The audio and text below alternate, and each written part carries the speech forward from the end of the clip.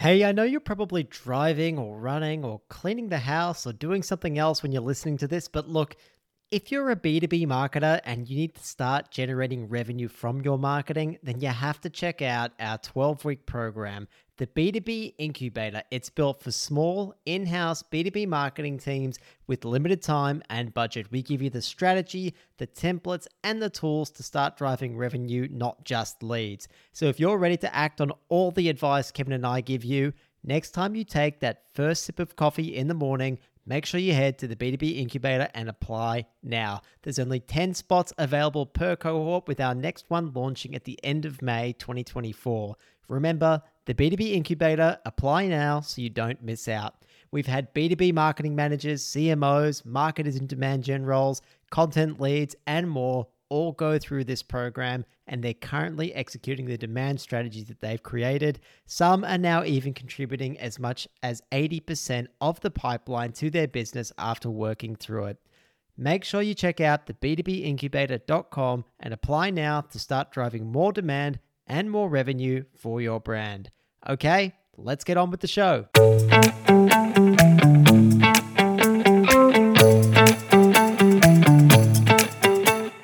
Hello and welcome to the B2B Playbook podcast. Each week we demystify digital marketing and help B2B businesses grow online. We're your hosts, Kevin and George, a couple of digital marketing professionals. We've waded through the noise and made the mistakes so you don't have to. We'll cover the right plan to get your amazing business growing online, along with tips and tricks from our upcoming playbook, as well as insights from successful people in the industry. If you're in a B2B business and would like to see your marketing work for you, then this is the podcast for you. Subscribe to get the latest from the B2B Playbook first. Remember, with the right plan, anyone can grow their business online. Hello and welcome back to the B2B Playbook podcast. This week we're discussing part 2. We couldn't quite get through all of part 1 last week, Kevin, and we were discussing the 5th part in our overall framework, which is be the best. And we just had so much juicy stuff in there that we couldn't fit it all into one episode. You started getting hangry, and I think we had to quit for memory. I think you got too upset, and we just had to call it quits at some point. Always blaming me, George, but definitely some truth to it. Yeah, definitely a very, very juicy, very big part of our 5 stages. So it was always going to carry over, and here we are, second part of Be the Best. Well, stoked to be back for it, and I'm very glad to see you healthy and well, Kev. You've had a bit of a week, haven't you? You've had both your ears blocked the whole week. We haven't been able to chat, really. We were considering taking up sign language, but you're feeling all better now? Yes, back on my feet. Ear infections are no joke, but thank God for the modern miracles of antibiotics. You remind me of, I can't decide if you're kind of like a Benjamin Button and you're actually, 50 or 60 years old, or your body is at least 60 years old, or if you're kind of just regular aging person and you're Mr. Burns, and your body is just waiting to be attacked. I think you're right there. My body definitely got the wrong memo of what decade it is. So, oh well, I have to keep reminding it from time to time. That's all right. Well, glad to have you back, safe and well, ready to discuss again part 2 of Be the Best, the 5th part in the 5 Bs. And listeners, if you haven't heard part 1, we strongly encourage you to go back and listen to part 1 from last week. Just as a quick recap, listeners, Be the Best is all about really what can we learn from specific tactics that can really help drive that extra growth in your business. On top of that, what tactics can really stimulate, the creative juices for your own business.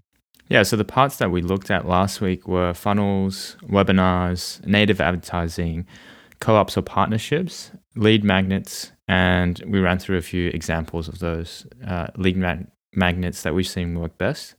And this week we'll be looking at customer lifetime value of your email list, and education pieces. A really interesting one that George is really passionate about is neuromarketing. And then, just rounding off all those ideas with some tips about how to go forward from there and find even more great ones in your own time. Yeah, it seems jam packed. And again, we don't want to overwhelm our listeners. We just want to take you through some of the top level points and give you some key takeaways and examples from each of these so you can start to get your head around it. And it could even be some stuff that you can action right away. Yeah, it's really a mix of ideas to stimulate your thought right now, but also hopefully a pattern develops of how we look at these things so that you can discover more yourself. Cool. So, Kev, we're going to kick off with customer lifetime value. Now, customer lifetime value is something that I know you are very, very passionate about and really enjoy talking about. Kev, what can you tell us about customer lifetime value? Yeah, I think maybe to start off with a very simple definition, it's effectively analyzing how much value a customer is worth to you over the lifetime of the interaction with your business. So it's not just about the first interaction, it's not even about the second or the last. It's about what's that total amount. And then using that to figure out, okay, how much can I spend on this customer? How much should I invest in acquiring each customer? And whether I should be increasing that value even. But either way, it's a good starting point to start to think about your customer in terms of what it means to your business. I guess it enables you to have a much deeper understanding of your business, doesn't it, Kevin? Like once you understand what the full lifetime value of your customer is, because as you said, you can take that information and it just tells you so much about your product or your service, how it's resonating with people and where the opportunities are. So as you said, once you work out your customer lifetime value, i.e. how much that customer is going to pay you and your business and how much money they're going to give you before they end the relationship with your business, once you work out on average that amount, that enables you to completely rework how much you're willing to pay to get a new customer, right? So it can help you drive the growth of your business possibly faster, because that number that you can afford actually might be a lot higher because you know that you can make the money up that you might have lost in that first interaction to get them into your business later on down the road. That's really the reason why we sort of harp on about that aspect of how you use customer lifetime value is that's really where George and I start to understand this concept for how much it can impact your business. So for a bit of background, George and I, on the agency side, we're working with airlines flights aggregator, and they started looking very heavily into this concept of customer lifetime value, and it was really quite a catalyst moving to that view to help them start a new stage in their growth. I mean, obviously, this was all pre-pandemic, so before sort of airline travel, particularly here in Australia, took a nosedive. But it can have that same impact for any business, and we've started to apply that from then to every other business we look at in terms of how can that accelerate the growth. Because it just comes down to the fact that you might think on the first interaction, you really only make $10, $100 from a customer. But over the lifetime, once you get them into your business, that they might actually be worth $1,000 to you. So you're leaving money on the table. You're selling yourself short if you only spend $100 to acquire that customer to break even, when you're actually making way more profit than that over the lifetime value. So you can actually spend more to acquire those audiences and those customers, because over time you'll make that money back and it will actually make you grow faster, which gives you a big competitive advantage of other people in your industry, in the same space as you. Speed, in some senses, is the key difference maker. You want to be the first movers in your space a lot of the time. Yeah, and Kev, I want our listeners to realize that this isn't just for the big guys, right? Customer lifetime value isn't just for the big guys. Smaller businesses can use it. And I actually think, Kev, that it's almost more important now than ever for smaller business to understand this key metric. And the reason for that is, as you're well aware, there's all these data privacy changes going on at the moment, right, Kev, which is effectively making it harder and harder for you to use paid channels to acquire new users if you're a smaller business. Because essentially the data platforms or the advertising platforms are giving you less information about who these people are and who they can target, which means that the cost to acquire them is going up. The effect that that's having is the big guys don't care, right? They have a really strong understanding of their customer lifetime value.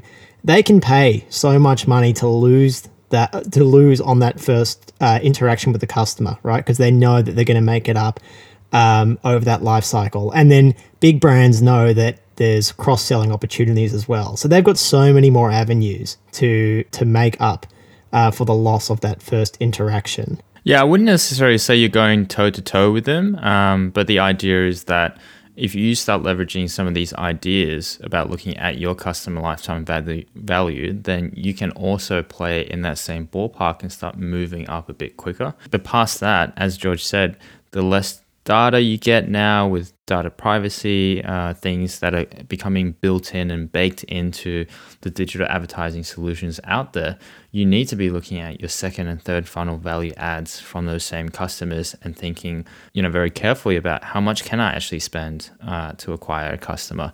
Maybe a business that you feel like is just on the edge of breaking even and being profitable, it could actually be profitable if you just work on the second and third funnel and build that into the equation as well. By saying second and third funnel, just to clarify, what we mean is really by upselling them on new opportunities or new services that you have in addition to the one that you already sold them. Yeah, so we talked a bit about this before in previous episodes where, you're exchanging valuable information for an email, things like that. Once they're in that funnel, you have a way, or even if you're acquiring them and there's a CPL attached to that, there's a cost attached to acquiring a customer in paid channels. Once they're in and you have their email address or some way of contacting them, then it's a lot cheaper to move them to the second funnel or the third funnel that we're just talking about. And that's why it becomes much more valuable to you. Each customer becomes more valuable to you. And actually, I guess it's a natural and good segue into the second point that we're going to talk about, which is the value of your email list and what you can do with that, this being the prime example. Yeah, just before we segue over to that, and I agree that's a terrific segue, I'm just going to hold us one more second here, Kev, and just again say that remember to look at your customer lifetime value because it's going to tell you if there are opportunities to improve the lifetime value of your customer, and look for opportunities to do that first. And if you can do that first, then that gives you more ability to acquire customers in that first interaction. Yeah, the idea being that maybe you've only sold them on one product in your range, and there's a natural second product that they might need after purchasing the first one. And if you're looking at your customer lifetime value and you realize, most people are only spending the amount for the first product, maybe they're not being made aware of that second product that will help out a lot. And it's just a simple email out to your existing customer base to say, hey, there's actually the second product that will make that first one even more productive, even better, and an even better experience for the customer. All right, well, you managed to bring us back to the second point again anyway, Kev, so well done on the double segue. The value of the email list and what you can do with it. You've already pretty much covered that off just then, Kev. It's so valuable to the business because it is effectively a free channel and there's a great chance that it's going to be seen and read by your customer. It is really the prime, communication channel you should start to build from day one and try to make it your strongest channel. And it comes with that responsibility too. I mean, you can't spam people. You'll quickly lose the trust in your email list. So you do need to give good value in your communications and actually offer stuff that is relevant to your customers, to that mailing list. So that they'll keep opening your emails, because otherwise you'll lose the value in that email list. But if you do build that value into email list, it's really powerful. It can save businesses. I think, George, I'll hand it over to you to run through some of the examples that you always tell me, particularly from Russell Brunson. But yeah, the idea is that once you keep that value in there and you build that value into your email list, it just becomes your biggest and most powerful channel. All right, folks, quick breather here. In my time in B2B marketing, generally I've come to realize that there are just certain tools that can be an absolute game changer. And that's why I'm really excited to talk about Leadfeeder. It's a tool that helps you cut through the data and turn those website visitors into solid leads and opportunities for your business. Leadfeeder shows you which companies are checking out your site, tracking their behavior, and it integrates all of this with your CRM. And the result is it's basically like a secret weapon for targeted lead engagement, and it really makes it easier for your team to convert website traffic into sales. Head to leadfeeder.com, give it a free demo, and you'll also get a free extended premium trial when you let the rep know that you found out about Leadfeeder through the B2B Playbook podcast. That's leadfeeder.com. Okay, check it out. Back to the show. Yeah, once you have a really solid list, you can almost put a dollar value on that list, can't you, Kev? And you can equate every email that you acquire to, I don't know, it might be a few dollars in value. So if you have a thousand people on your email list and you send out like a new special offer or a new service that you're doing and your back's against the wall and you need to get something out, you can probably almost guarantee that out of those 1,000 people, you're probably going to get about $1,000 back, at least, depending on how segmented and targeted that email database is. And I think it's probably worth going over again, Kev, how you need to, I guess, nurture that email database over time and make sure that they continue to trust you. So you don't just end up being another person who's in their inbox, spamming them, 3-4 times a week. I don't know if you listen to Hamish and Andy, Kev, but they started a really good new segment called the Verbal Unsubscribe, which is where they point out companies who are in their email inbox who have been there for years, and no matter what they do, it seems like they can't unsubscribe from these people. One example that Hamish gave, I think it was like a cat bed company that he looked at maybe 5 years ago. Over that 5-year period, I think they emailed him every 3 or 4 days, like trying to sell him a cat bed. It just completely lost its value, right? Like it completely lost its value because how many times do you need to buy a new cat bed? Perhaps what they should have been doing is offering him free information, tips, advice on, I don't know, like what to feed his cat, how to feed his cat to help it sleep better.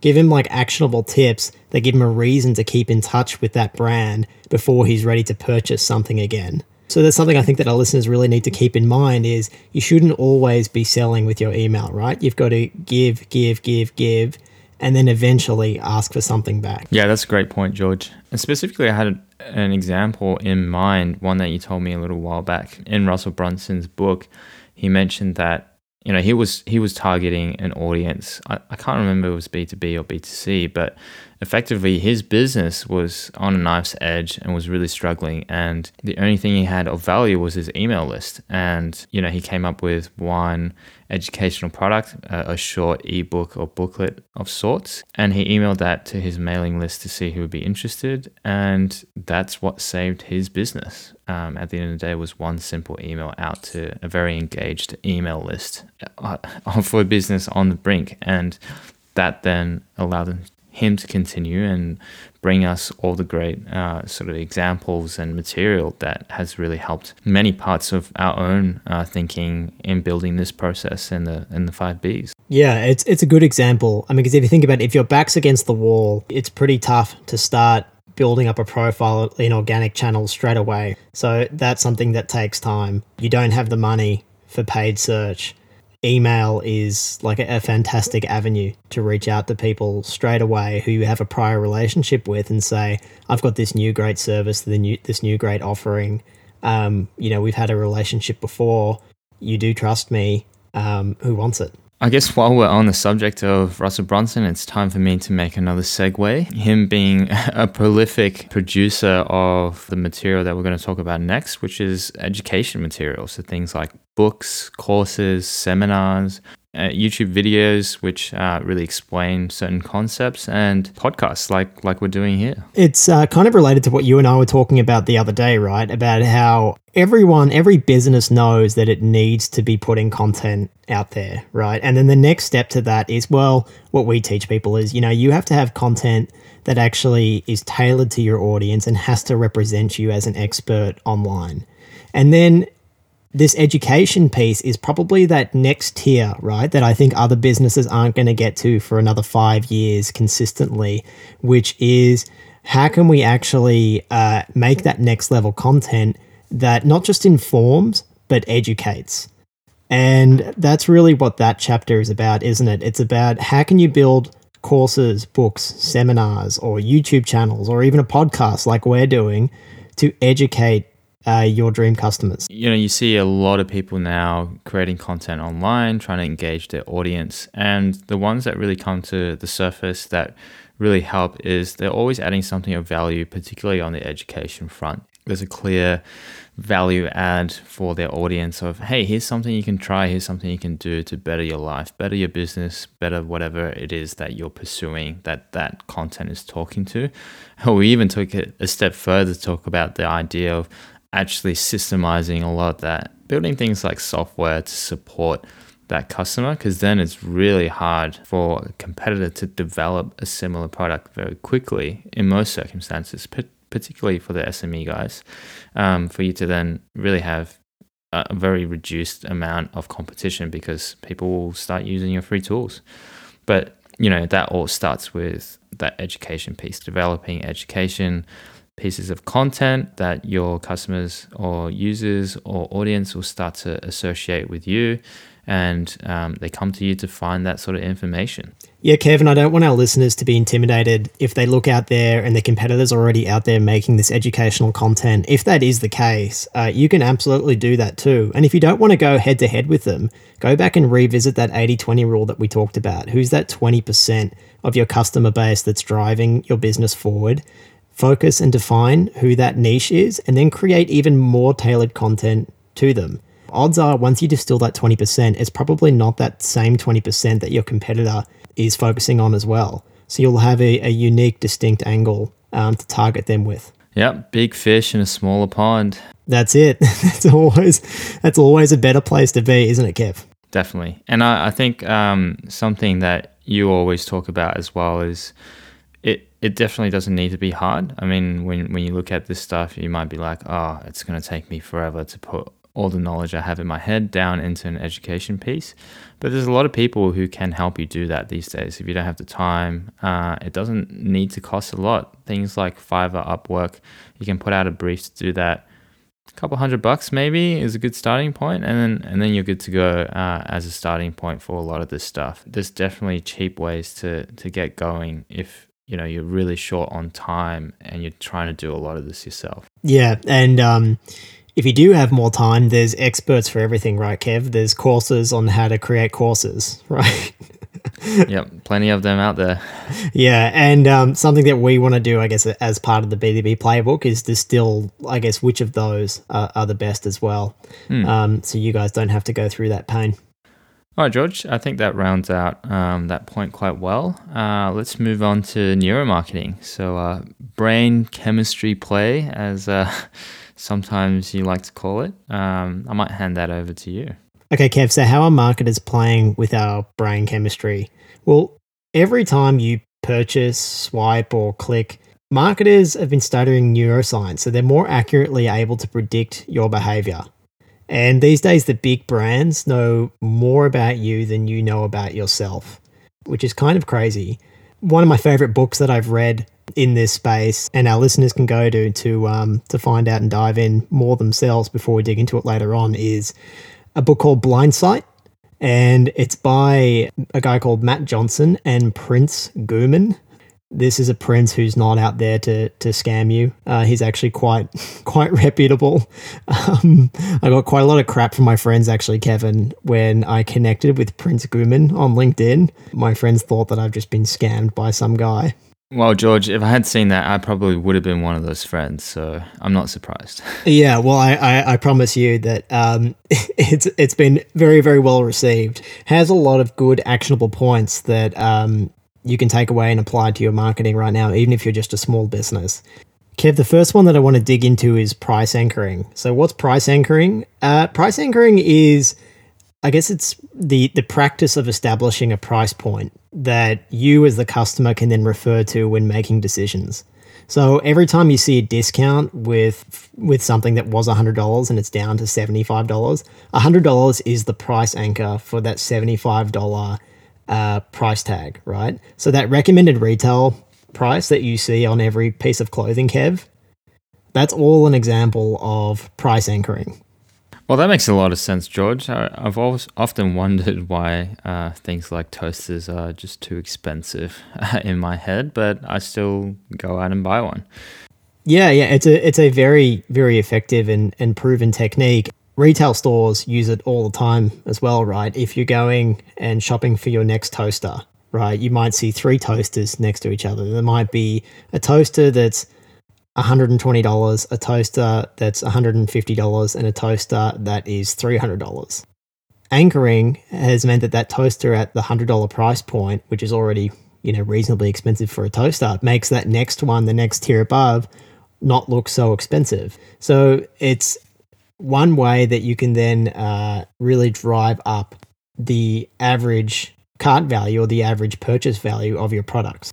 Now, there's a lot of B2B companies who are applying this tactic all the time. Anytime you subscribe to a piece of software, for you guys, it might be CRMs like HubSpot or Pipedrive or something, or it might even just be document management tools like Dropbox. Every time you go to their pricing page, they use price anchoring. And they use something else called the Goldilocks bias. Now, Kev, do you know what the Goldilocks bias is? I presume they're presenting something that's just right. That's pretty spot on, Kev. So again, there's always pretty much three options, isn't there, on the pricing page? And the one that's in the middle always has the most popular sign on it, and it always seems to be just right. And the Goldilocks bias basically tells us that given three options, we as humans, for some reason, always lean towards the middle one. It might be because we can rationalize that as the safest choice for us. Yeah, that's super interesting. I would definitely be a victim of that. You do tend to lean towards the middle one. The last one doesn't seem to be relevant to me. It's got too many features a lot of the time. The first one's usually, a bit too scarce in terms of the things that I need from it. I guess even when we look carefully at the pricing, that middle packaging, the price point probably isn't perfectly halfway in between the first and the last, and it does seem to be a little askew in terms of like how much value you get from it. So yeah, I definitely know businesses leaning on that bias. Yeah, and it's probably not just something that you can use if you're a software business, right? Any business can use this when choosing how to structure their own services or products that they're selling. Kev, the next one that I wanted to quickly run through that the great Prince talks about in his book is learning how to stand out and take space in people's memory. So they remember you as a brand or as someone who is associated with that brand. The way he says that you should do this using neuroscience is by zigging when others zag.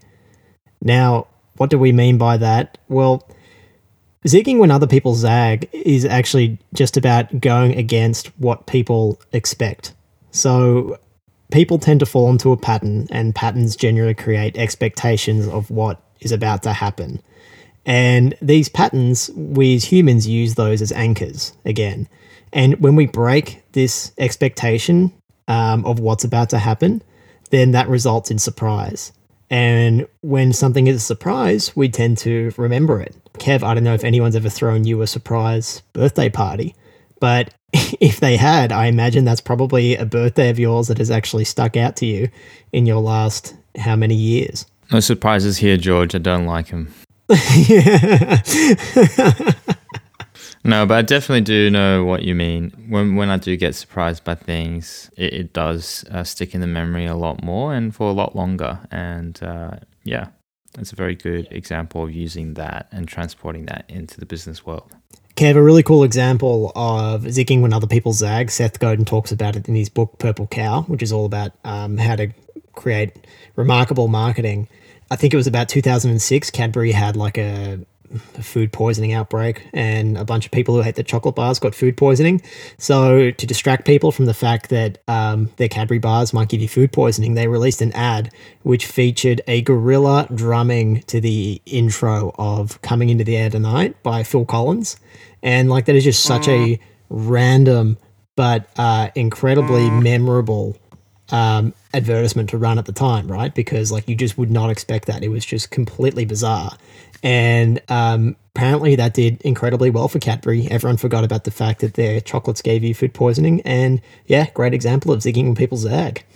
Yeah, nice one. Hopefully most of our listeners aren't poisoning their customers, but there's always a gorilla in a suit to fall back on if you need. I'd probably be the one out of the two of us to be more in the gorilla suit, I'd say. Oh, definitely. I'll be getting a reasonable price on the suit and then quickly stuffing it in it. Yeah. Oh, I thought like you would be wearing a suit too. You might be just in like a giraffe suit or a gazelle. No, I'll be behind the camera. Don't worry. Okay. All right, well, listeners, I'll do it for you. I'll be the monkey in the suit for you. One distraction is enough. Kevin, another neuromarketing part that we want to talk about just quickly is how to use nostalgia marketing. Nostalgia marketing is just tapping into people's memory to conjure up emotions that are connected to that memory and then associating them with your brand. There's a lot of people who are playing on nostalgia at the moment, right? There's so many different reboots in the movies. It might be playing an old classic song when running an advertisement, and that old classic song might have certain feelings tied to it at the time. If it's like a 70s disco song and you're targeting like older people, then you're conjuring up images of when they're out partying, having a great time, boogieing down, and then you can associate that with your brand. In a B2B context, it doesn't even have to be that related, right? If you're prospecting some new customers, you send them a care package with something that everyone loved back in the day, like a piece of chocolate or something like that. Sometimes you get that favorable association with your brand just by a simple act like that. So definitely stuff that can be applied to B2B, small business space for sure. That is a way better example. Well done, Kev. That is such a good example. Yeah. Great point. Kev, one last point on neuromarketing that I want to cover is the power of FOMO. Do you ever get FOMO, Kev? Not so much, but I was going to mention you. Yeah. Actually, I think you're one of the very few people that FOMO doesn't affect. For people who don't know what FOMO is, FOMO stands for fear of missing out. And it plays on the idea that we are social creatures by nature, and we want to do what other people are doing, and we don't want to miss out. It's absolutely something that I subscribe to. Yeah, I mean, I'm not a psychopath, and I do give in to FOMO every now and then for different things. But yeah, maybe my bar for it is just a little higher by comparison. Probably the easiest way to see someone use FOMO is you go to any e-commerce store, right? You go to like Temple and Webster, and just notifications keep popping up saying that someone has just bought this rug that you're looking at. Or when you go and book flights and they say like, hurry up and book, there's only 3 rooms left. So you know that other people want it. They must want it because it's good and you don't want to miss out. But there's other ways that you can apply that in the B2B context too. And it doesn't have to require you to have some plug-in to say every time someone bought your product. But it can be simple as like a case study or testimonial, right, Kev? Like that's an example of FOMO.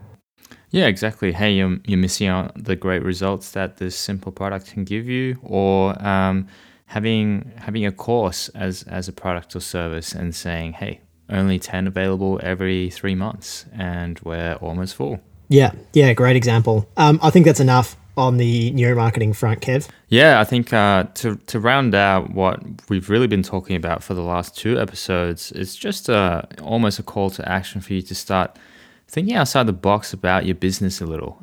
You don't have to always start by sitting in a chair and with a pen and paper, quietly thinking about what can actually move the needle for your business in terms of these ideas or hacks. A lot of the time, the inspiration will hit and you'll have more than enough ideas by simply just opening your eyes and having a look around at what else can you transport from other areas of your life that you're reading about, hearing about, which is really the whole purpose of this whole stage, is having a look at what other businesses are doing in different industries and thinking about, hey, that idea is really good and is working well for them. Can I transport that over somehow to my business, my industry, my B2B corner of the world, and think about, well, what's the best way for me to apply that for my business and see how that goes. Yeah, it's a great point, and particularly about looking to other industries, right? If you're just looking in your own backyard, then it's hard to come up with new ideas. And if you're just looking at competitors, then you're only going to be maybe just as good as them. And the idea is we want to be better. Well, actually, we want to be the best. We want to be the best. And we're always saying is it doesn't have to be hard. You don't have to reinvent the wheel. Inspiration will hit when it hits. For the rest of the time, look to other industries, look to other players, maybe a little further removed than where most of your immediate competitors are looking. Okay, well, Kev, wow, we've done it. We've covered the framework. We've covered the 5 Bs. We did it. We've at least committed this far. It's a big moment. It is Marker that will now start to dive a bit deeper into some of these concepts and start to elaborate out the details of how you would actually do it, and some of the reasoning and backing behind some of these ideas. But it is really cool to have gotten to this point and to share our overall framework. Yeah, I think it's awesome how the 5 Bs really enable you as the business owner or even the marketing manager person tasked with marketing to just be working on the business and not just in it all the time. So there's a system there for you to follow. Yeah, that's the role at the end of the day of the marketing function within a business, and even business owners. It's not about working in the business all the time. You're trying to systemize that and remove yourself from that process, maybe not physically, but at least from the process of thinking in the business to thinking about how can I improve the business itself. And yeah, just remember to systemize what works in your business, automate that, outsource it or delegate it if you need to, but then looking to reinvest that time into building the brand for you personally and also the business and growing the business itself. Yeah, what I love about systems is that systems aren't just a way of creating a never-ending to-do list, right? It's just a method of getting something done, and you can do it in a sustainable and achievable way between your 9 to 5 or whatever hours it is that you want to put in. We're not the most eloquent people on this subject. I think 2 books really come to mind when we're talking about that whole process of shifting your mindset within a business. So if that's the inspiration you need, we highly recommend you check out The E-Myth Revisited by Michael Gerber, as well as The 4-Hour Workweek by Tim Ferriss. So we'll link both those books along with other things we mentioned in this episode in the show notes. Awesome. Absolutely love The 4-Hour Workweek by Tim Ferriss. I think it's probably mostly in the title, isn't it? I think the parting note from us around the B2B playbook overview is that it's really there to help you, and particularly important for B2B small business owners and people who work in these small businesses, that we often provide a service alongside a tangible product, and it's easy to lose ourselves in that work in servicing our clients, but then forget the business. So use the process to help you shift your focus, work on the business. Cool. So from next week, Kev, we're going to start to dive back into the stages, aren't we? Now that we've covered off on the framework, and this will always be there for people to refer to. But we're going to dive back into the stages and each part of those stages in real detail, covering off our views on that particular part, how we approached it, and share some really great templates to help people get started. Yeah, really excited to get even deeper into things. But as always, you can find everything that we've discussed in the show notes, and we're really excited to chat to you again next week. Yeah, Kev, just a quick plug. We've also been releasing articles that we've been writing on the first stage, the Be Ready stage, and some really cool templates there as well. One's to build your dream customer avatar, one's to build your dream 100. So go to the b2bplaybook.com and check those out. Easiest way to follow us as well in your day-to-day social browsings is to follow us on LinkedIn. So that's both the page, and you can join our B2B marketing club. We'll link those in the show notes as well, but we'll post regular updates about any content and templates that we share in those pages. Cool. Thanks, Kev, for your time, and thank you, listeners. Cheers.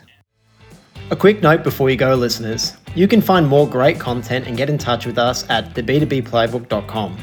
Be sure to subscribe to this podcast and our newsletter while you're there. We'll be back the same day and same time with another episode next week. Thanks for tuning in to the B2B Playbook, the easier way to champion your business online.